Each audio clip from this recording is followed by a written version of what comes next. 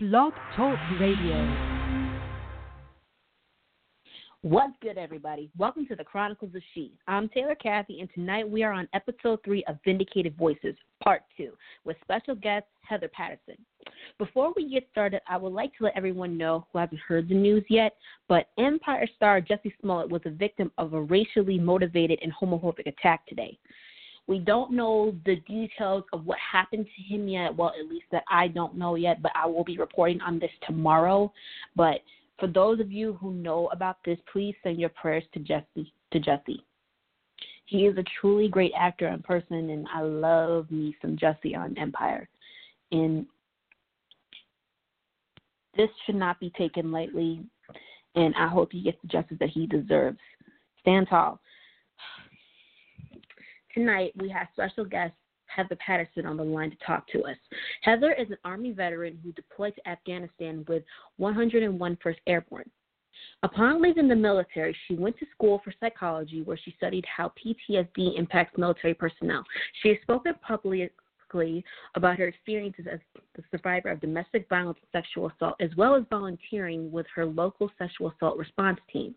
She lives in Atlanta, Georgia, where she works as a trainer and quality control team lead.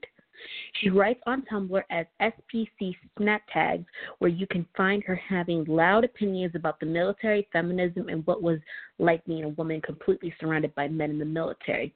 Sounds like our kind of guest.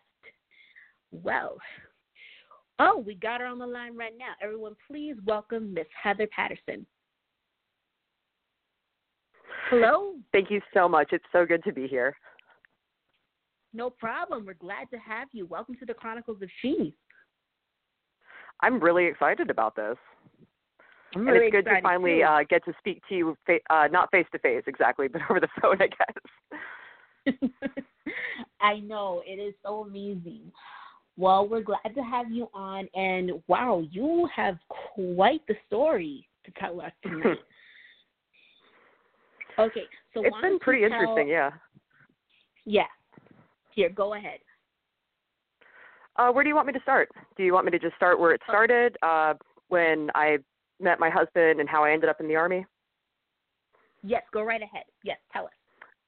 Okay, so when I was 17, I met the first man who was going to abuse me. I was 17, I was smart, I was bored. I was the exact kind of person he was looking for. He was 10 years older than me, and he only ever dated teenagers because they were the only people who didn't know how to defend themselves. So we started this relationship, and I was just in love with him because my parents were not pleased about it for some reason, mysterious. And when I graduated from high school, I moved down to Pensacola, Florida to be with him. And we were living in just a really rough area, and I didn't want to stay there, but I also didn't want to move in with my parents. So he started with the Army's so great. It's going to be, because he'd been in the Army way back in the day, back before there was all the war going on. And at some point it was like, all right, I can't be where I am, have to go somewhere else. Joined up, realized it was a decision. And then, let's see, I had been in the Army for exactly a year when I was on the flight to Afghanistan for my first deployment. So that was fun. When I was in the Army, I worked on Kiowa helicopters, which are smaller reconnaissance helicopters that have since been retired. And the Army is just a real weird place if you're a woman, because it's the way that men talk to each other when you're not around, but they're just open about it. It was super stressful. Now, while this is happening, my relationship with my husband had been getting worse and worse and worse, but it wasn't in a way that made sense to me.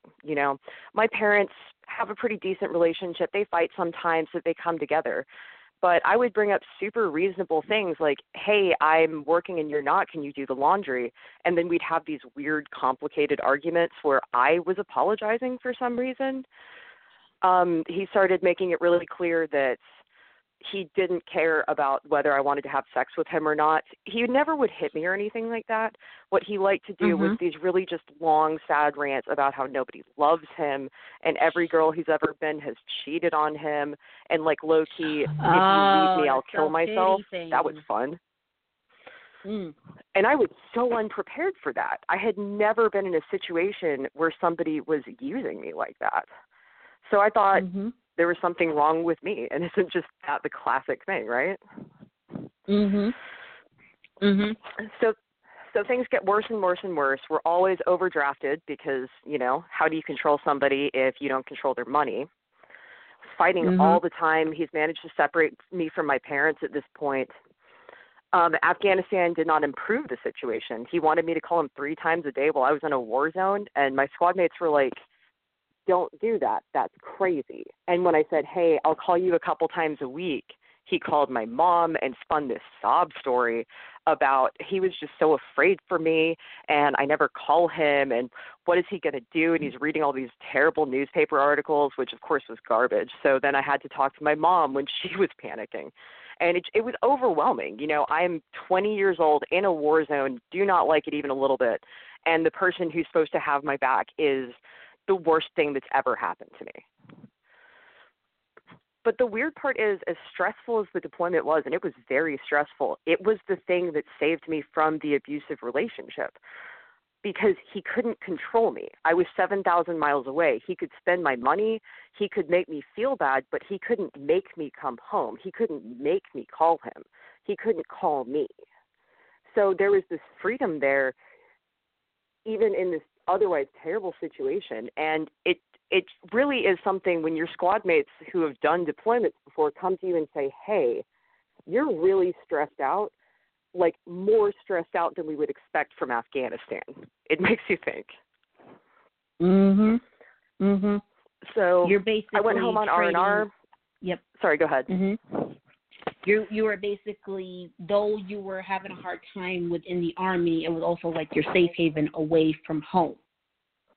Yeah, it was a very complicated feeling. Because at the same time, I just lost somebody that I really admired. He had died in a helicopter accident. Because I was female, there had been rumors started that I had an affair with my technical inspector, and the Army will absolutely punish you for infidelity. So I couldn't speak to somebody who was a very close friend, but also who I needed to speak to do my job. Then there were all I really did appreciate all the like jokes, kind of Schrodinger's asshole kind of thing, where they were definitely threatening to rape me. But then when I'm like, maybe don't do that. Well, why don't you have a sense of humor? I don't know. Oh my God. Maybe because that was a threat. Yeah, it's very stressful. There's so much gaslighting in the Army when you're female. Dudes will hit on you, which, you know, that's fine. But then when I turned them down, they would lash out at me. They'd gaslight me and pretend they had never hit on me or they never cared about that. Or they'd lash out and start spreading rumors about me.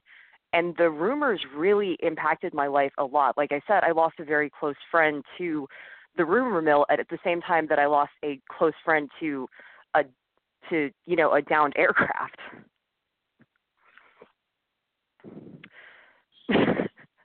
That's always the thing that shocks people when I tell this story, because I think people understand that war is pretty rough, but when I say, you know, I didn't feel safe around the people that I have to trust, that's where people get really upset on my behalf. And these are the people who want to protect our country, but they're doing the exact opposite. Oh my! I have heard stories about women being sexually assaulted in the military and being harassed. There was one woman, her name was, I think her name is Lavina. She was murdered on the base, and it was covered up as a suicide.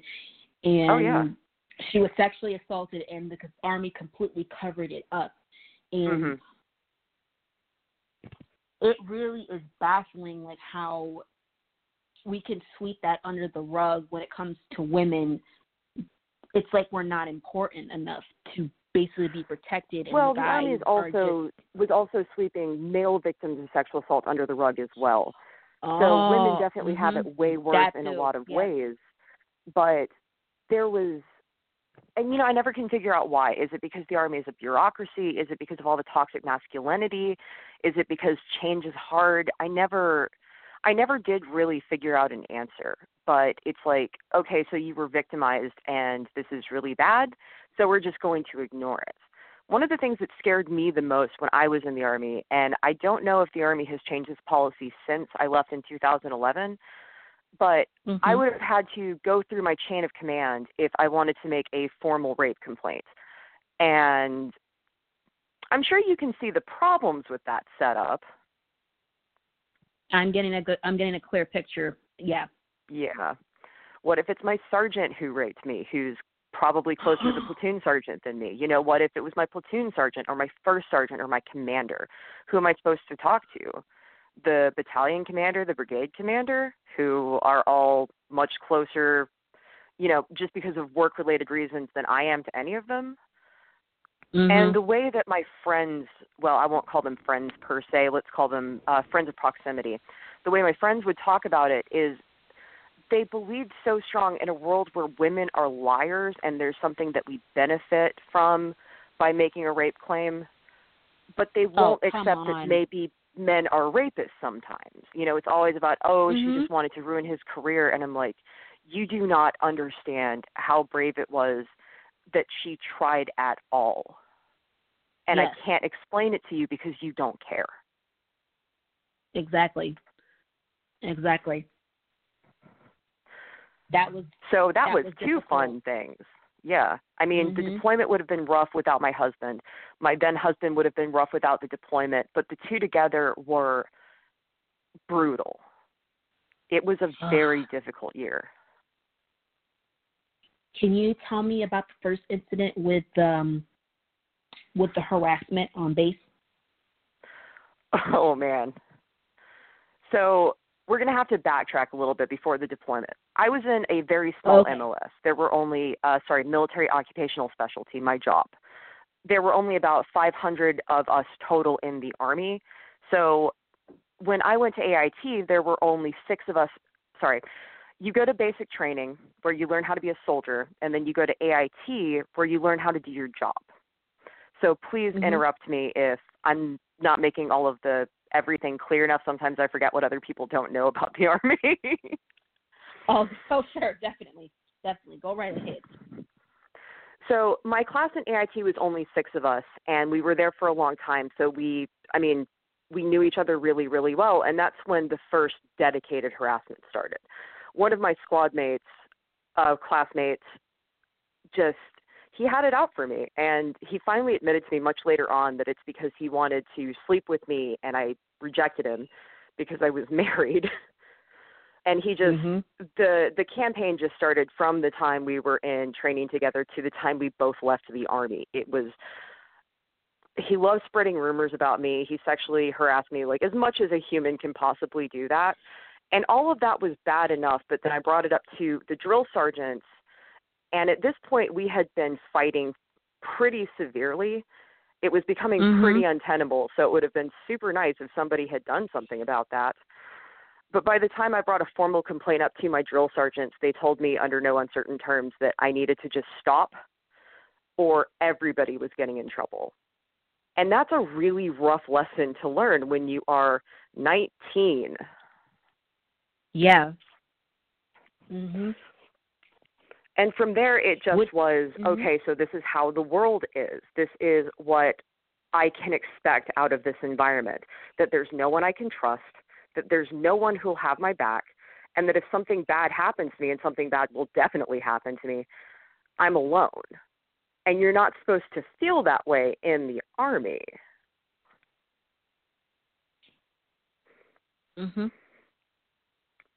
So let's see, where was I? Oh, okay. So my first deployment, I did a lot of thinking. I actually kept a journal every single day, and I didn't really think too much about it, but I would go back and reread and see, even in really coded language, how miserable I had been and how my unhappiness was correlated really strongly with how frequently I had to deal with my then husband. And then right before I came home on R&R, I looked in our bank account, and it's like, so I got a $10,000 bonus, and also I've been in Afghanistan for 6 months, so I'm super curious why there's $300 in our bank account.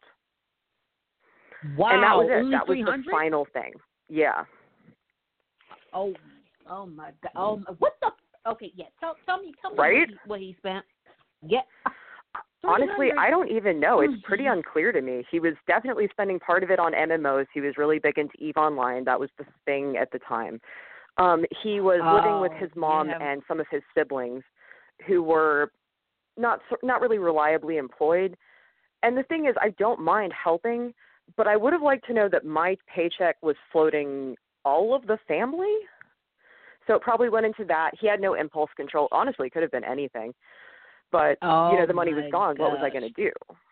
And that was just it. That was the culmination of every single fight that we had, where he wouldn't get a job, where he wouldn't have a reasonable conversation, where I couldn't trust him, where I was so miserable all the time, where I dreaded speaking to him and I dreaded coming home. And finally, that was it. I cannot do this anymore. There's nothing I can do to fix this.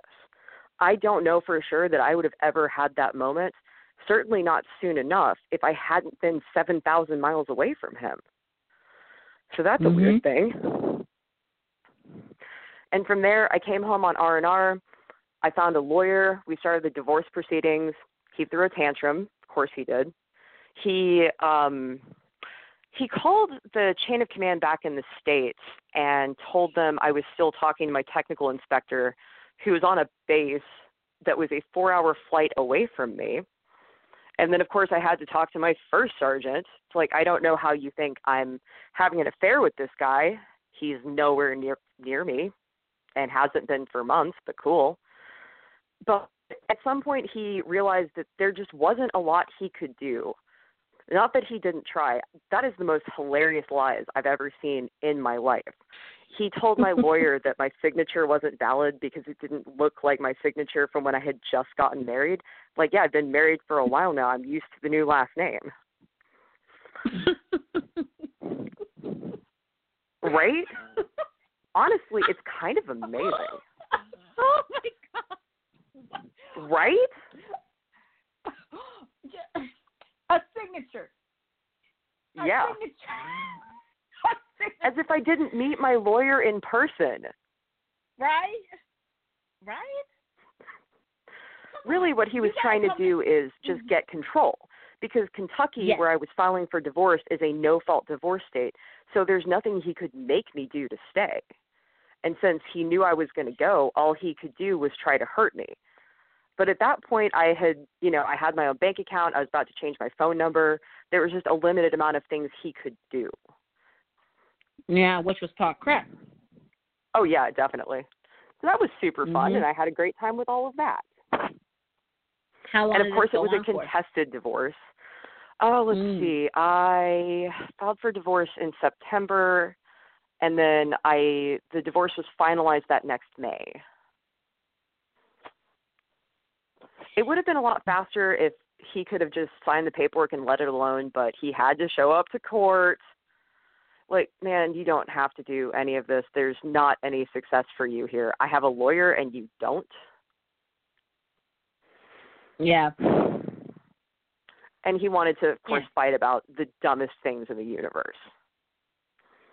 Which was? We had no kids. We had no property. Everything was in my name because I was the only one with a job. Like, there's nothing you can get me on, man. What, are you going to take back the washer and dryer that my family gave us? Is that the hill you're going to die on? Is it really? Yeah. You have a pet. It wasn't about the washer and dryer. It was about the inconvenience. The inconvenience.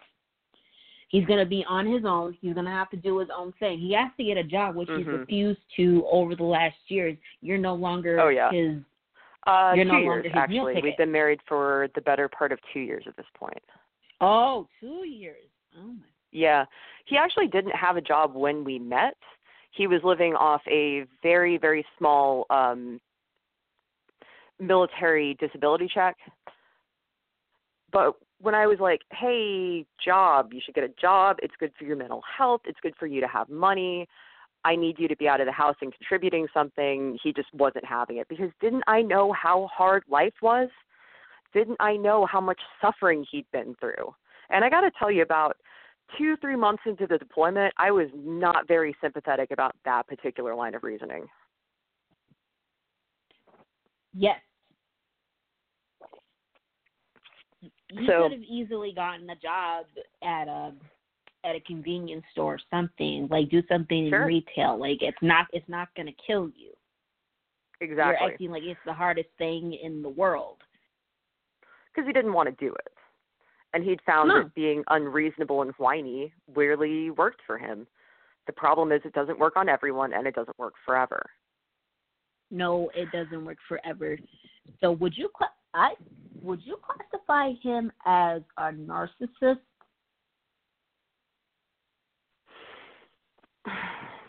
For me, it's always been very difficult to differentiate between abuse and narcissism. They share a lot of fundamental traits, and I don't really know where the delineation is, if that makes sense.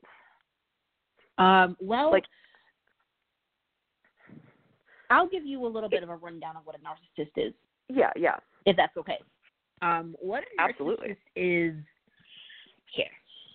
Because I've ran into a couple of them over the years. I've been friends with them.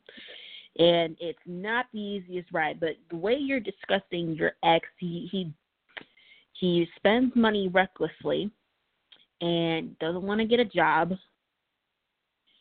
And it's a disorder in which a person has inflated sense of self-importance. The symptoms are grandiosity, callousness, unemotional traits, disregard for others' feelings, excessive need for admiration, or social isolation. Well, gosh, all those things do describe my ex-husband quite a lot. Yep. Oh, I forgot to mention, he wouldn't go by his real name because he was afraid the government was going to find him. What? And this was before all the libertarian, preppers were really popular in popular culture. That one did not make any sense to me. There were a couple of things that really should have been really serious red flags, but when we got married and I changed my name, which I absolutely regret, I would never do that again, his friends came up to me and was like, so what's your last name? And I'm like, oh, it's this. And apparently it was bad that I had told them because he didn't even tell his actual friends his last name. Man, you got to tell me these things. How was I supposed to know? Oh, my goodness. Yeah. What was the family like? Did they know of this behavior? Oh, yes, absolutely. Oh, great. His mom, I think, was in a bad situation. The story as I was told, which I can't verify and I'm not going to attempt to, is that his mother's relationship with his father was very abusive. There was a lot of sexual assault within the marriage, and I have no reason to doubt her. And then his father just sort of up and went to a different country, took his sisters, left his brothers and him with his mom. So there's that. But the weird part is his sisters, super nice people. I like them very much. One of his brothers, super nice guy, liked him a lot.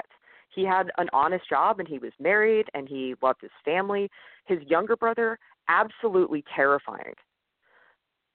I've only been in a situation a handful of times in my life where my gut says, you have to leave this room and you have to leave now. And I did not stick around long enough to find out why I thought that. Oh, my God. So that was a fun family. What were you afraid of with the younger brother? I was never super clear. He just felt very, very dangerous. And I'd had enough run-ins where I hadn't listened to my gut that I did not want to stick around. I am completely okay with that always being a mystery. Okay. Even when he was in public, though, with other people he was trying to impress, he always was – he's the sort of person where if I knew him now, you would describe him as he's definitely going to be a spree killer at some point. Oh my gosh. Yeah. Yeah, I've seen. Yeah, I've met some people who are like that too. Like you get the vibe from them. Like, don't get too close. You just or know. Don't say the wrong thing. You just know, and you just like, I'm backing up. I'm gonna take this stick and I'm gonna use it for a weapon if I need be. Exactly. Yeah, don't be alone in a room with this person. Don't be alone in a house with this person. Do not be alone in a car with this person. don't go anywhere with this person where potentially there's no witnesses. Exactly. I was very concerned about that. How did your family feel about your husband's family? Did they get along with them, or did they notice the signs too? They never met, actually. One of my biggest regrets, no, surprisingly, my ex-husband worked very hard to separate me from my family, and my mom saw through him immediately. You know, absolutely no question. She's worked in corrections her entire adult life. She knew who he was as a person. But I was 17 and hard-headed and bored, and he was flattering me with how mature I am. And she knew that if she pushed too hard, I'd just disappear and she'd never see me again. So she had no choice but to allow him into their lives. And I ran off to Florida and didn't call my mom or anybody in my family for 6 months because he's whispering in my ear, they don't love you, they don't understand you, they're just trying to separate us. Yeah. So my family, well, okay, I take that back. My parents met his mom and family once, and that was when we all drove up to where he was living with his family, and I took all my stuff back. His mom and aunt, super reasonable about it. I don't think they were very surprised. He took it very poorly, which I kind of get. You know, your spouse is home from Afghanistan, didn't mention anything to you, and is like, yeah, don't hug me. I'm leaving just in 5 minutes. So he took it probably as well as could be expected. The fun part of when I got all my stuff is that's when the weird threats started. I had a great time with that one. Bear in mind, the car's in my name. Not his, my name. So he calls me. I don't pick up the phone. He calls my parents. They don't pick up the phone. And it starts getting to be these weird text messages. Like, if you don't call me in the next 25 minutes, which, first of all, that's a weird period of time. And second of all, what are you going to do, make me? Well, I'm going to call the cops on you. Like, why? It's my car. Well, because your key looks like my little brother's key. All right, you do that, buddy. Because he couldn't scare me anymore. This guy is too much. He sounds like that annoying 13-year-old kid that just has to keep calling until you basically say, yes, I'll go on a date with you. Exactly. My little brother's kid, you couldn't think of anything else better? Well, what was he going to say specifically? That he was going to call the cops because his wife ran away? You know, like it's back in the 1800s or something? No. Yeah, there was nothing he could do. And his nonsense wasn't working on me anymore. So he was just throwing things out to see if any of them would stick. And none of them did. Jeez, I doubt that would work on any woman. Well, unless the girl would be like, okay, yes. But see, I think it would have worked on me when I was in the relationship, because being in an abusive relationship is a wildly different world, and it just stops making sense. You kind of go along with everything. I've mentioned before the arguments we would have where I want something reasonable, then I'm apologizing for his hurt feelings and no clue how I got there. I was always making him mad. I was always doing something incorrectly. It was always this, always that. Here's actually my favorite story about who he is as a person. My platoon leader died my first deployment. He's the one who died in the helicopter crash. And he was very influential on me. He was the first person who really saw the potential that I could be somebody in the Army anyway. Like, people thought that I was going to go far in high school, but the Army was a very different experience. So he was the one who was suggesting that I take NCO development courses and that I do college classes while they're available. And he was just an all-around really cool person, and I respected him very much. He worked really hard. He was acting platoon leader for, like, his own platoon and our platoon. He was great. Really, really shocking when I found out that he died, because I'd seen him that morning and he'd been on my case to take more classes. Then 10 p.m. that night, my sergeant knocks on my door, says that he's dead. And that was really, really shocking. I'd never had somebody just up and die on me like that. And I am a mess at this point. I go to the ramp ceremony, which is where somebody's coffin it's a formal event where someone's coffin is transported to the plane that will be flying them home. It's very solemn. It's very Army, really, because it's a whole bunch of people standing in rows, standing in formation, saluting a coffin, you know. I'd been to plenty of rank ceremonies before to fill out the ranks, but I'd never been to one over somebody I knew, and I'm just standing there, you know, crying. I know other people are crying, but I'm just completely unashamed of it. It's just like ugly crying, you know, because I cared about him very much. And then there was, so I go back to, you know, the MWR tent where you can like call people, there's recreation stuff, call him, and I am just grief stricken. And he is not helpful in any way. I don't really feel like I deserve to be told that like it's my fault for being unhappy because all this stuff is happening in my life. That was fun. Right. And you know what always just floors me about this situation is the Army saved me from him, but he's the only reason I ever considered enlisting. That was never in my plan. So it's like, screwed yourself, buddy. Ha-ha. So that was deployment 1. And then when I was, so in Kentucky, you have to wait a year between when you file for divorce and when your divorce is actually granted. And my lawyer finagled it, so it started from the start of the deployment. But I'm still technically married, which the Army still considers to be actually married. And as a result, you can't start a relationship or anything else with anyone else because you're still legally married. But I was getting to know this other guy, and, well, I got hit on constantly, and he was one of the ones that sort of rose out of the pack, as it were. And when we got stateside, we started dating, and that went downhill much faster than I was expecting. Because, you know, you think that the truth is when you're immediately out of a violent relationship, you're very vulnerable to getting into another one because all of that seems normal. Yes, it is. Yes, and it's not like abusers tell you up front. You know, they don't have signs on their forehead that say "avoid me."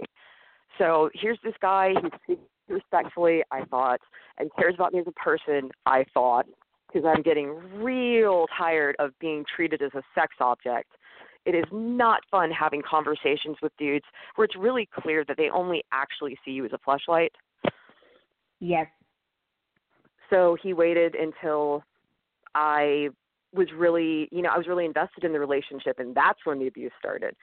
Now, this is the one that actually tried to kill me. My husband never turned specifically violent. My ex-boyfriend absolutely did. It was towards the end. We both got deployed, our second deployment. I think it was his second. It was definitely my second. And we're on different bases, which is another saving grace that I did not appreciate at the time. And he starts accusing me of cheating on him. He's like, okay, I'm not, but cool. I let him have remote access to my computer because he was really good at fixing things. And he kept wanting to read my diary, and I was just not going to let him do that. It was fight after fight after fight after fight. And I came home, and I was with him for all of a couple of hours, and I decided I can't do this. I don't love him. I'm not safe here. So I broke up with him, and I regret this to this day. I'm frankly shocked that I'm still alive. He said, hey, why don't we talk it out? And I'm still trying to be like cool, you know, I'm trying to be cool about everything and not make everything a big deal. So he takes my car keys. We go on a drive, immediately takes my phone. All of my friends know what's happening, so they're all very concerned. Takes my phone. We start fighting. He starts to run my car off the road. Like, okay, I'm going to die in this car. Yeah. I finally convinced him to drop me off at the barracks. And I had already talked to a couple of people, hey, can you help me get my stuff? But I call another one of my friends who is terrifying. He's a terrifying person. He's very intense, amazing person, completely moral, used to be in the infantry, super scary. Called him, said, hey, my ex put his hands on me. Will you help me move? He was there in 10 minutes. You know? So we all drive to the apartments that my ex and I are technically sharing. And he's not answering his phone. I can't get hold of the landlord. I don't have a key. I'm not actually living there. Finally, I get hold of him. He comes back. He is just dead silent, not saying anything to anybody. He walks into the apartment. I walk into the apartment. My friends are right behind me. He locks me in.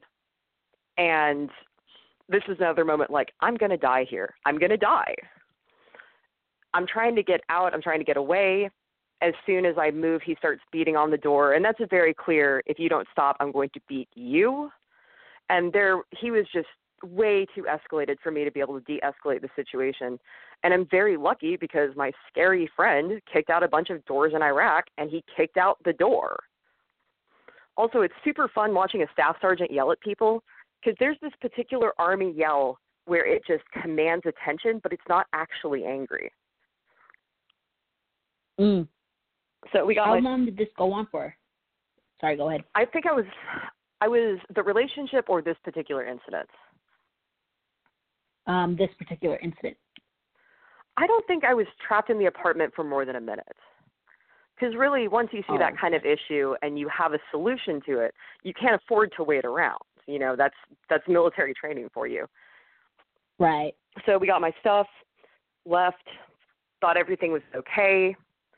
My acting first sergeant found out, did not want to talk to him about this, but I get called into the office Monday morning, and he's talking about, are you okay? You need to file a restraining order? And it's like, we've talked before, we've interacted before, and I know for a fact you don't give a fuck about me. You've only ever been a problem in my life, and now you're acting like any of this fucking matters. Why? So you can look good? Is that what's going on here? So I didn't feel great about that, but I did get a restraining order, which was, fun fact, my 22nd birthday gift to myself. It was a very bad birthday. I'll say. Oh. Yeah, I know. And then a little bit later, I hear from my sergeant, hey, you need to go talk to your ex's first sergeant. I'm like, don't want to do that, but okay, it turns out I have to. And that was an extremely stressful conversation because he's trying to protect his soldier. It's fine, whatever. Maybe you should have done something ahead of time or previously, because the whole conversation with this first sergeant, and bear in mind, I'm a specialist, so I'm an E4. He is a first sergeant, which is, I'm going to get this wrong, and the internet is going to make fun of me. But he's a first sergeant, which is much, much higher than that. And you're not really supposed to talk back to people in higher ranks than you. And this whole conversation is about, so why did your friend kick out the door? Like, because he thought I was going to get murdered. Well, why didn't he call the cops? Because he thought I was going to get murdered. So I'm having to listen to this conversation that's all about I did the wrong thing somehow, and it was completely unreasonable for my friend who's done all these infantry deployments to not solve the problem. And it was so hard having to sit there and be quiet and just be stewing in this rage, knowing that there's nothing I can say that will do any good. Because he's not exactly threatening me or anything. He's not saying that I did something wrong and he's going to be liaising with my first sergeant. He's just kind of low-key implying that I'm an idiot. It's a little unclear. Like, I don't really want to have a conversation about how I and the people who care about me reacted in a crisis situation when we're all in the Army and you react to crises with violence. That's the whole point. So maybe, hear me out, maybe you get a handle on the people in your command. Maybe you consider doing something about this guy that tried to kill his ex-girlfriend. Why am I here? When it should be you talking to the man that tried to kill her. Exactly. That is ridiculous. I wish you could see. I don't see why I had to talk to him at all, frankly.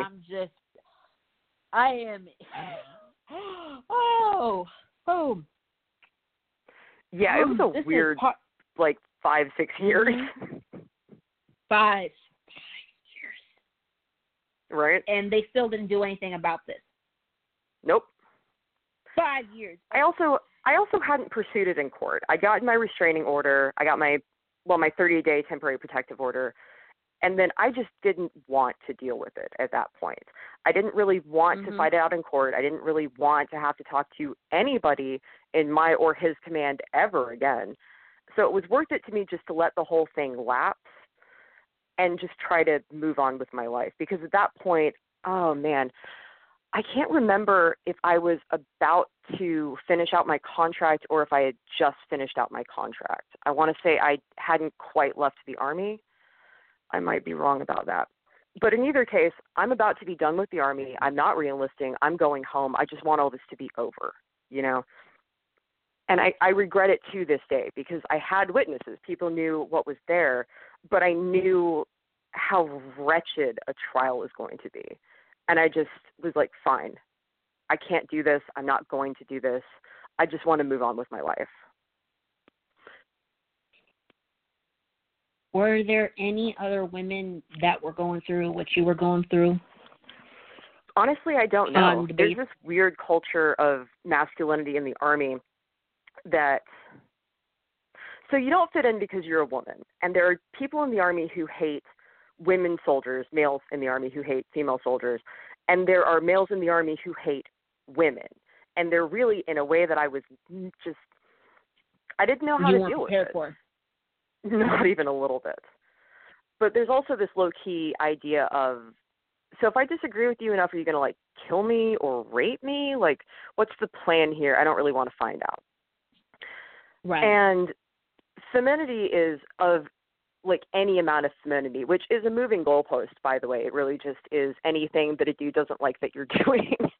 Femininity is a very, very bad thing, and I found pretty quickly that the best way for me to be left alone as much as possible was to be hyper-masculine and hyper-aggressive. And there's all of these very, very bad things that are sort of percolating about women. And at the time, I wanted to be one of the boys for really self-protective reasons. I wish I'd had more girlfriends because it's so lonely. But I was so invested in basic survival that I didn't really see the bigger picture.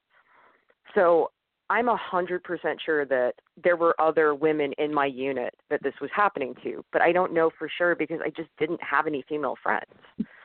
My first deployment, I was the only female soldier in my 140-man company. 120-man company. My second deployment, I was one of 7 in a 340-man company. So there just weren't a whole lot of people a lot of other women that I could have talked to about this. It's very isolating. That is. Even just for really practical reasons, you know. Sometimes you need to talk about the female body, for example. And guys do not get it even a little bit. And those are the decent ones who don't have a panic attack about it. Every time. Or over-sexualize it. Oh, it's the worst. The over-sexualization was exhausting. Like, I'm smiling because I'm at work. Okay, I'm going to stop doing that. I don't really want to be hit on right now or ever. The part that I always thought was really interesting is the way that people treated me about just everything. It was real weird watching how people spoke about me. I used to have long hair. It was down to about my elbows. And then during Christmas leave, right before my second deployment, I cut it off. So I had a very short haircut that made me look a little bit like a 12-year-old boy, I was informed. There were so many people in my company, I didn't know half of them. And when I cut my hair off, came back to work, all these dudes would come to me like, what did you do to your head? I'm like, who are you? Why are we talking? Have we ever spoken before, ever? Or here's my favorite. They wouldn't come and say this to my face. Yeah, like, I don't comment on your life. Get out of my face. Here's another fun one. Really enjoyed this. No one ever said this to me, but they said it to my friends who passed it on because I really did want to know who thought this way. There were a couple of dudes who started the deployment. Patterson's so ugly with that short hair. I wouldn't fuck her with somebody else's dick. And then about 6 months in, oh my God, Patterson is so hot. Have you seen how hot she is? Like, I know what kind of person you are.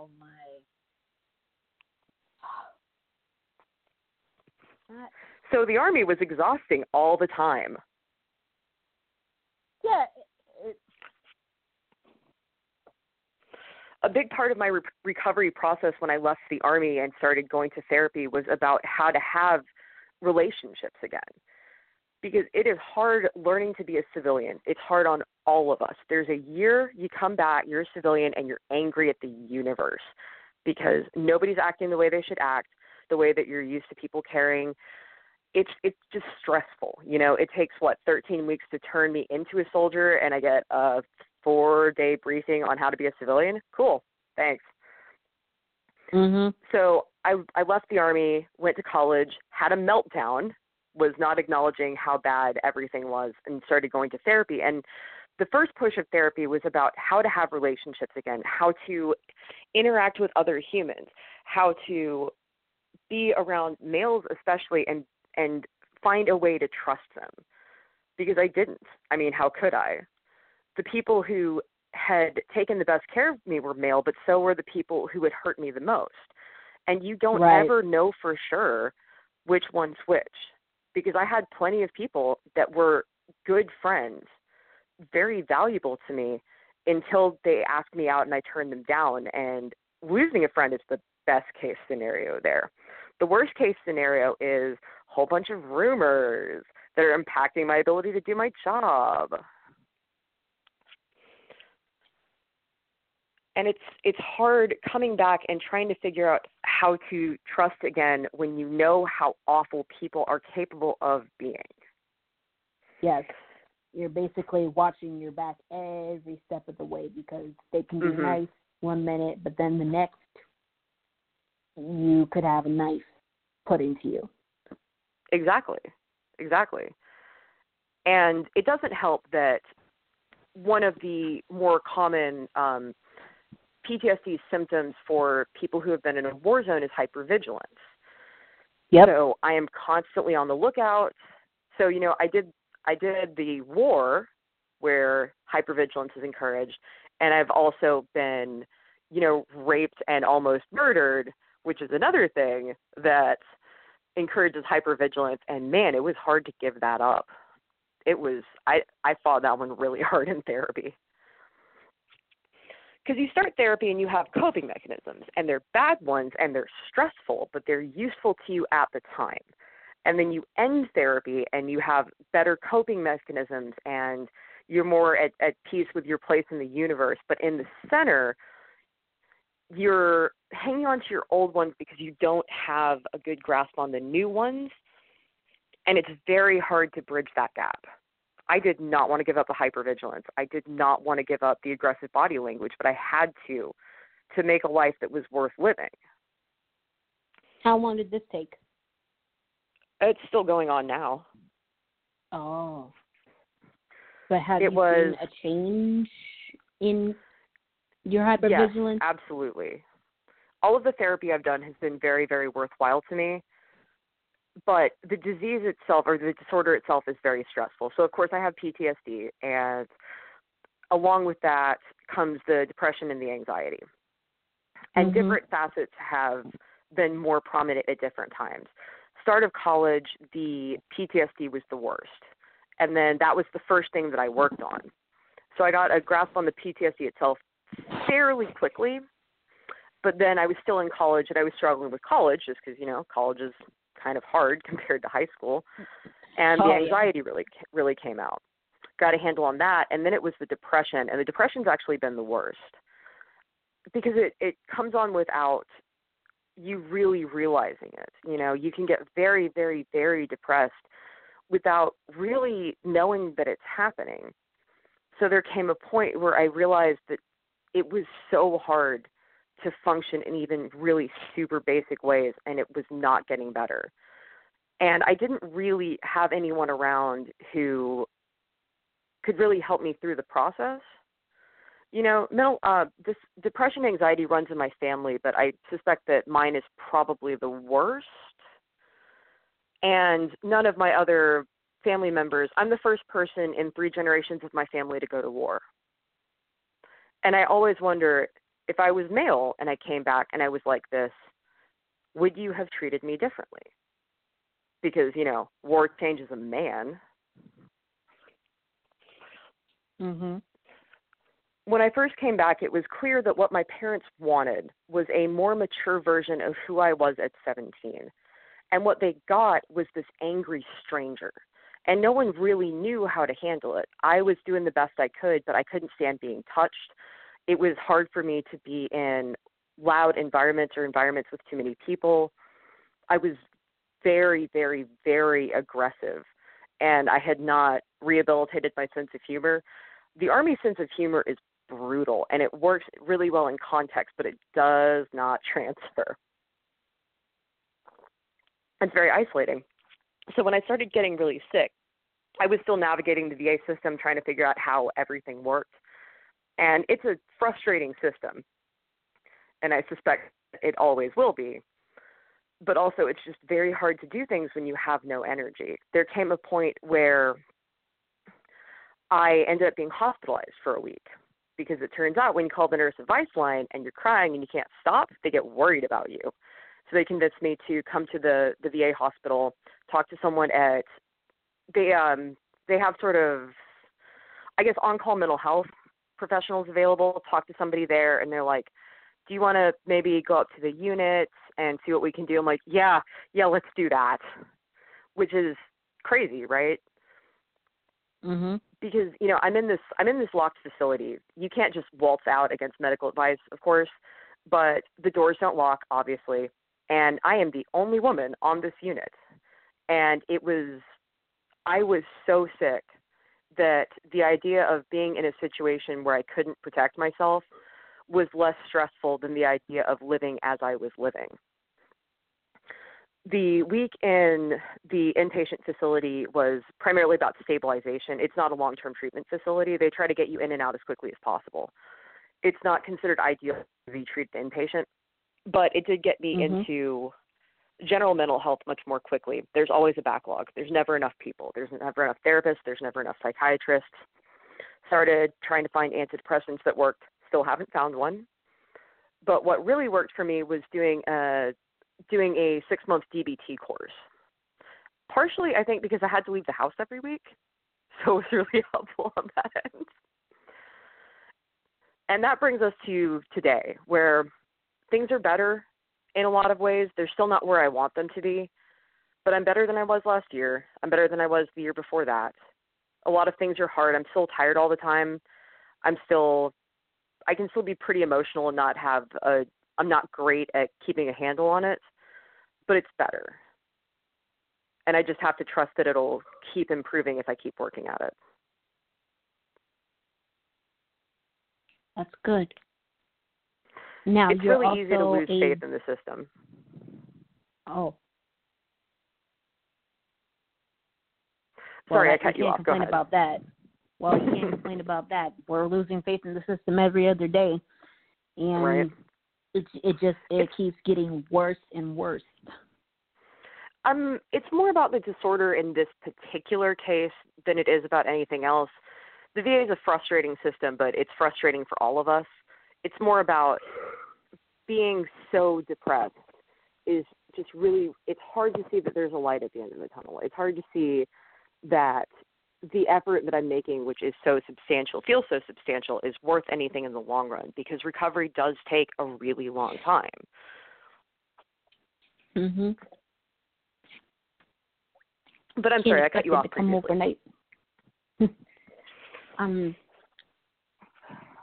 Well, you can't expect it just to work quickly.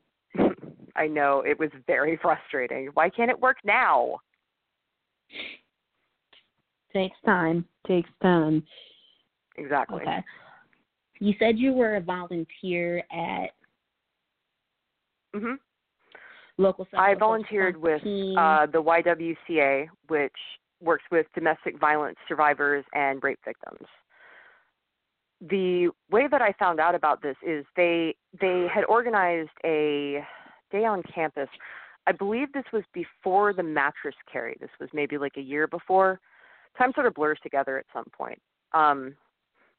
But they had come to campus. They had some speakers, and then they opened the floor hey, does anybody want to talk about what happened to them? I'm like, me, I want to do that.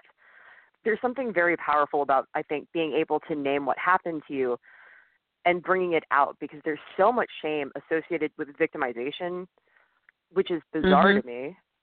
Like, I'm sorry, something bad happened to me and I'm supposed to be ashamed of it? All right.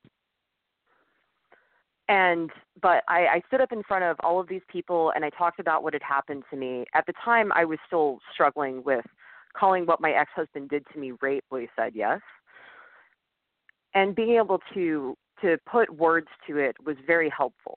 But also, I'm a pretty good public speaker. So the woman who organized it approached me afterwards and said, hey, we're always looking for volunteers. You're pretty good at this public speaking thing. You can be able to talk to people about what it's like from the inside. I'm like, sign me up. But, of course, there's a limited number of times that you can do public speaking. It's a big event. So in addition to that, they make you do 3, maybe 2.5 days of training. And they were talking about all sorts of things that they did. They work with the Temporary Protective Office, helping people get restraining orders. They have beds for people fleeing from domestic violence. But what really caught my eye was working with the sexual assault response team. And what that is in the county I live in and 2 adjacent counties, if someone is the victim of sexual assault and they make a formal report, they don't go to the hospital. They come to the YWCA. They have dedicated facilities. It's much quieter, and in the room, it's the forensic nurse, the victim, and myself. And my job was just kind of to be there for them. Which, man, that is just real hard to do sometimes, because you want to help people feel better, but there's a limited amount of better that they can feel. You want to be able to distract people, but you can't afford to be glib about it. So, and these rape kits take about 3 hours. So I would come home just really thoughtful and very, very tired, but feeling like I'd done something that made a difference, that I had put something out into the world that was valuable. I really enjoyed every time I did it, actually. I mean, some of them were just very, very brutal. The worst one for me was there's a teenage girl. I want to say she was 16 or 17, and her first time having sex was being sexually assaulted. And usually what happens is victims are very calm during the whole rape test procedure, which is, as I'm sure you would assume, extremely invasive. And then towards the end, that's when people start breaking down, because you've gotten through everything and you're about to go home, so you can start having feelings. And she broke down and she started crying, and she said, is it always going to hurt like this? And the nurse and I were like, no. But it broke my heart. Here's this poor child, and she doesn't deserve any of this. And it is so awful that she has to go through this, that any of us have to go through this. Wow. Yeah. And was it like this with every other victim that you come across? No. Everybody responds a little bit differently, because people value different things. So you can approach them in different ways. I went out to a hospital once.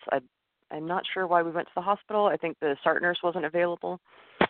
And I'm speaking to the victim, who's a young woman in her 20s, with her husband, and she had been sexually assaulted by one of her husband's friends.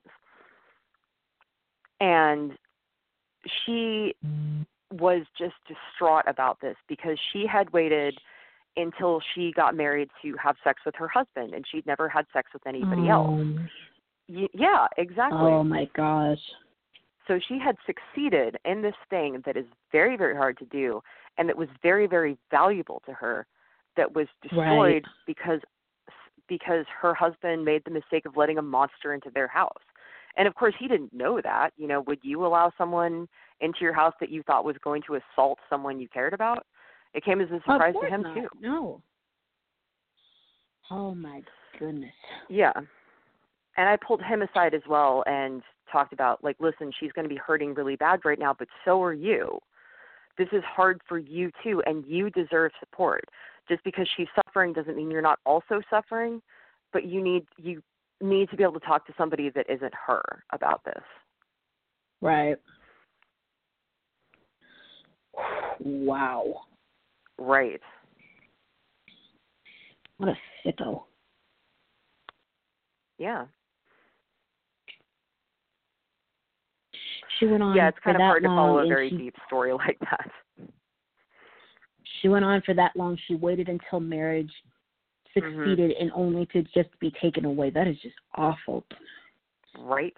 And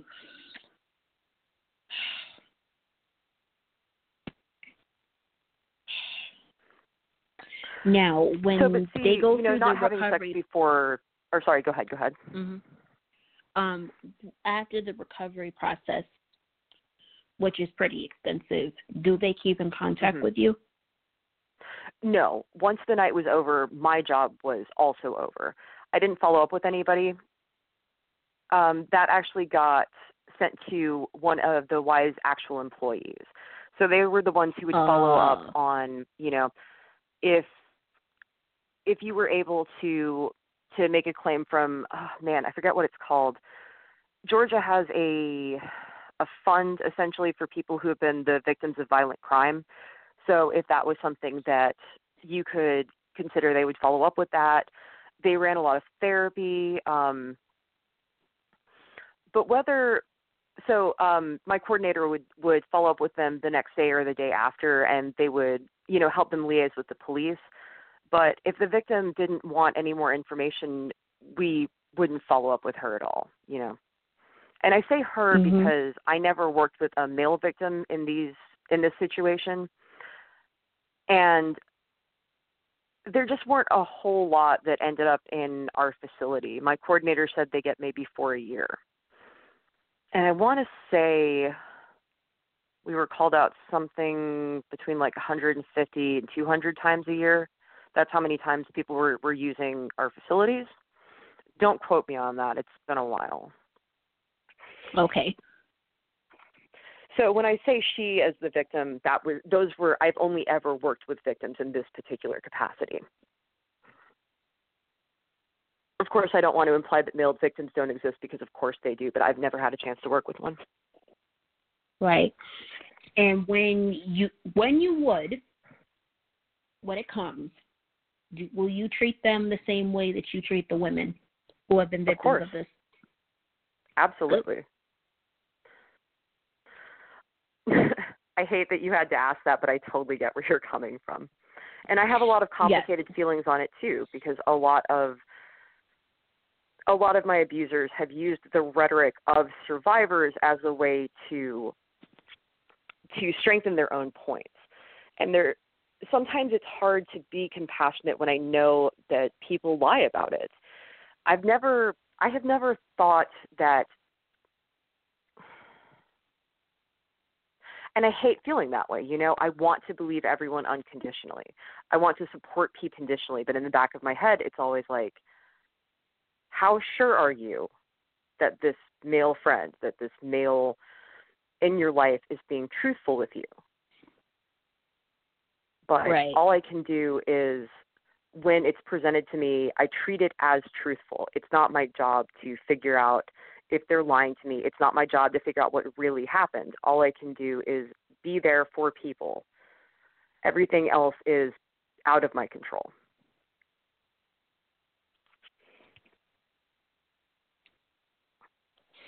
Oh. It's very complicated. It's a very stressful field to be in. It is. Okay, with what you have learned from your own experiences and with the experience of others, where do you see into the future? My long-term goal is to be a licensed clinical social worker, but a lot of that depends on me getting healthy enough that I can return to college. So that's what I'm working on right now, is that particular pathway. Once I discovered the field of psychology, it just gripped me. It's like, this is what I want to do. This is what I want to do for the rest of my life. And, of course, therapists specialize. Licensed clinical social workers specialize. Some people specialize in addiction. Some people specialize in personality disorders. I want to specialize in trauma, which is a bit of a niche field. because you have to genuinely care about people and their successes to genuinely, I'm so sorry, matter to you, but you also can't get too attached. And that's a very, very difficult thing to try to do. Mm-hmm. But I'm fascinated by all the research. I spent every time I could write a paper in college about combat PTSD, that was what I was writing on. So I was researching virtual reality exposure therapy. I was researching EMDR. I was researching MDMA being used to treat PTSD in a clinical setting. It's like, give me all that research. I want all of it. You would just load up on it. Absolutely. I've written papers for fun. I hated so much that was allegedly a book for victims of domestic violence written by either a charlatan or the dumbest person I've ever heard of. And I hated this book so much, and everything that it said and everything that it represented, that I wrote a 5-page paper that required about 200 pages of citations, or of research, I should say, that I was reading. That's how much I hated this book. Oh, my gosh. Right? What was in it? Do you remember some of the information? What was the title? The title was called The Verbally Abusive Man.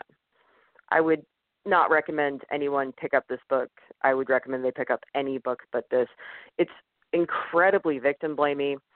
The author is very sympathetic to abusers, but weirdly not at all sympathetic to victims. A lot of the advice she gives is just plain dangerous, that you should confront your abuser frequently, that you can change a man through nagging. That's being very glib, but that's really the impression that you get. It's like, the things that you're saying are dangerous. The things that you're saying are going to get someone murdered, and you are responsible for this. I'd love to meet the author, honestly. Nice. I super want to know, like, please, how did any of this happen? Good freaking grief. Okay, do you remember the name of the author at all? I'm not going to pick this book up, but if I ever come across it, I'm just going to be like, I'm going to buy it and burn it. Right. Do you remember? I don't remember the author's name. I don't have my computer with me. The book was called The Verbally Abusive Man, and she's written several other books along the same vein. Oh, jeez. Oh. Right. Are you serious? And she hasn't been in the news for a lawsuit yet? Well, I haven't really followed up on her. The book that I was critiquing was written in 2006, so it was a fairly old book even by the time I picked it up. And it's possible she's just fallen off the radar. The last time I checked her website, she described herself as essentially the person who brought the concept of verbal abuse into American mainstream culture. I'm like, I don't feel like that's right. I don't know about that. I picked it up at a secondhand bookstore, and just, that was supposed to be my summer reading. We were going to the beach. It was terrible. Should have just picked up American Gods and been done with it. Jeez. Why in the world would anybody recommend this? I looked up the name, The Verbally Abusive Man, Can He Change? A Woman's Guide to Deciding Whether to Stay or Go. It's by Patricia Evans. Go. You go. You always go, darling. That's the only way to protect yourself. Yes, it's the only way to protect yourself. I'm not going to even put this on my Kindle, because judging by what you were telling me, by the first chapter, I won't have a phone. You're not going to like it. It's an interesting read if you can sort of step away from the advice itself, which I had a hard time with. The moral of today's story is, if you are writing something as an expert in a field, you have to be very cautious about what you say. Because if people start listening to you, then you are responsible for what your beliefs and your writing has done to the world. Yes. All of this book was completely wrong. We know that the only way victims can prevent violence done to them is by physically removing themselves from their abusers.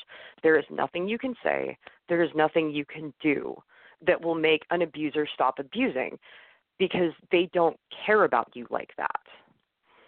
My ex-husband said don't. that he loved me, and I suppose that he had a feeling that he thought was love. But I don't love my car. I don't love my toaster. I don't love things that I own. I don't love things that are my property. I love my friends. I love my cat. I love my family because they're autonomous from me. They're able to engage with me. Make sense? To him, all completely. I was a possession. You can't love possessions. Mm-mm. And that's another trait of a narcissist. They only view people as possessions or pawns to use. Right? It's a very lonely life, honestly. And the unfortunate thing is concept of abuse, the mindset that you have to have is so foreign to me, to most people, because I can't imagine wanting something badly enough that I would hurt somebody else to get it, you know? There have to be really, really specific reasons that I would do things specifically to harm people. I just can't imagine doing it for fun or for profit. And if you think that way, which most people do, then you're not going to have a really easy time understanding or trying to rehabilitate abusers because they don't care about that kind of thing. They like the things that come with abuse. They like the lack of accountability. They like, in my husband's case, I did all the chores on top of working. I didn't hold him accountable to anything. I was having sex with him more or less when he wanted. It wasn't great sex, mind you, but that wasn't what he was looking for, was it? And to get someone to change, you have to say, you have to give up all these things you value in exchange for something that you don't care about. And then we're surprised that abusers don't change.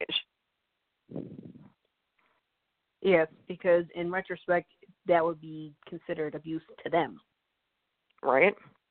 They're very sensitive about that kind of thing. Uh-huh. Don't you understand that the world owes me and my life has been so hard? Yeah, man, it's hard for all of us. Yeah. But we kick and scream at something until we can no longer do it. We don't go out and we physically harm somebody. Exactly. I don't feel better when I make other people feel worse. I don't want to get things if it means that I hurt people. But if I didn't care about those things, then, man, I could make my life a lot easier. Yes, it would. But no, you ain't like that at all. Him, unfortunately, I have a feeling he will live a very lonely life. The poor soul who gets involved with him, and if he has children, oh, God, look after those babies, please, right? And make them. See, not the weird like part him. is, as far as abusers go, he wasn't great at it. I managed to escape, and so did a bunch of his exes. You know, one of the things that actually kept me in the relationship was realizing that if I left him, he was free to victimize someone else, and I felt responsible for that. Because if he was abusing me, he couldn't abuse other people. The problem is you can't live your life that way, but it's very hard to not feel bad about that. I don't want other people to be hurt, but I can't sacrifice myself on that altar. But it's not helping you see that you matter in this too. Yeah. I can't set myself on fire to keep someone else warm. Yeah, because same thing he did to you, he's going to do another person, but you have to save yourself first. And when he comes across that person, you could warn them about what happened with you. I've never had the opportunity. I don't know where he is now, actually. I changed my phone number immediately upon getting divorced and have not looked for him since.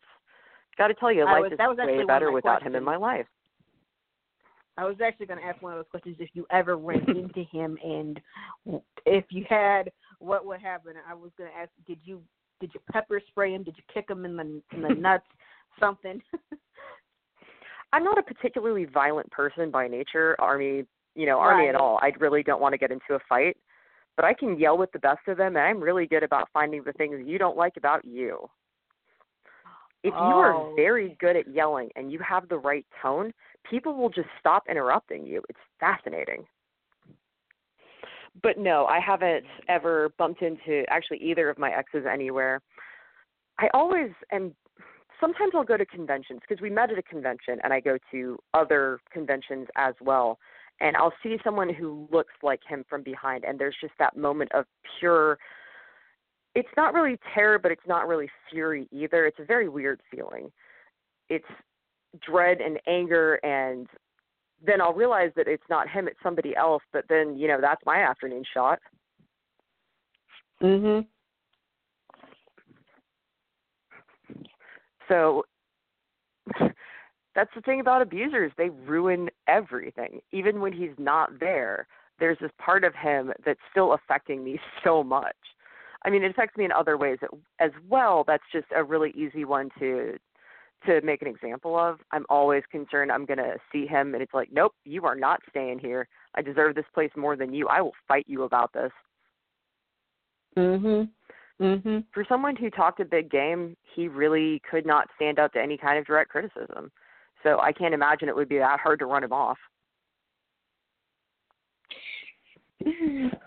Not with his rhetoric. Said before, he sounds like a 13-year-old boy. I know. Like, good. And that's why it was so hard to explain what was wrong, because it sounds insane. None of these things sound like things that a normal human would say to another person. So I'm trying to explain to people how my life has turned into this bizarre, like, acid trip nightmare, and I can't, because I don't have the words to explain it. I didn't really have the words to explain it until I read Why Does He Do That by Lundy Bancroft, which if you haven't read, I highly recommend. But Bancroft really puts into words how abusers think and the strategies that they use. And I read this book, and it's like, I'm not crazy. This was a tactic.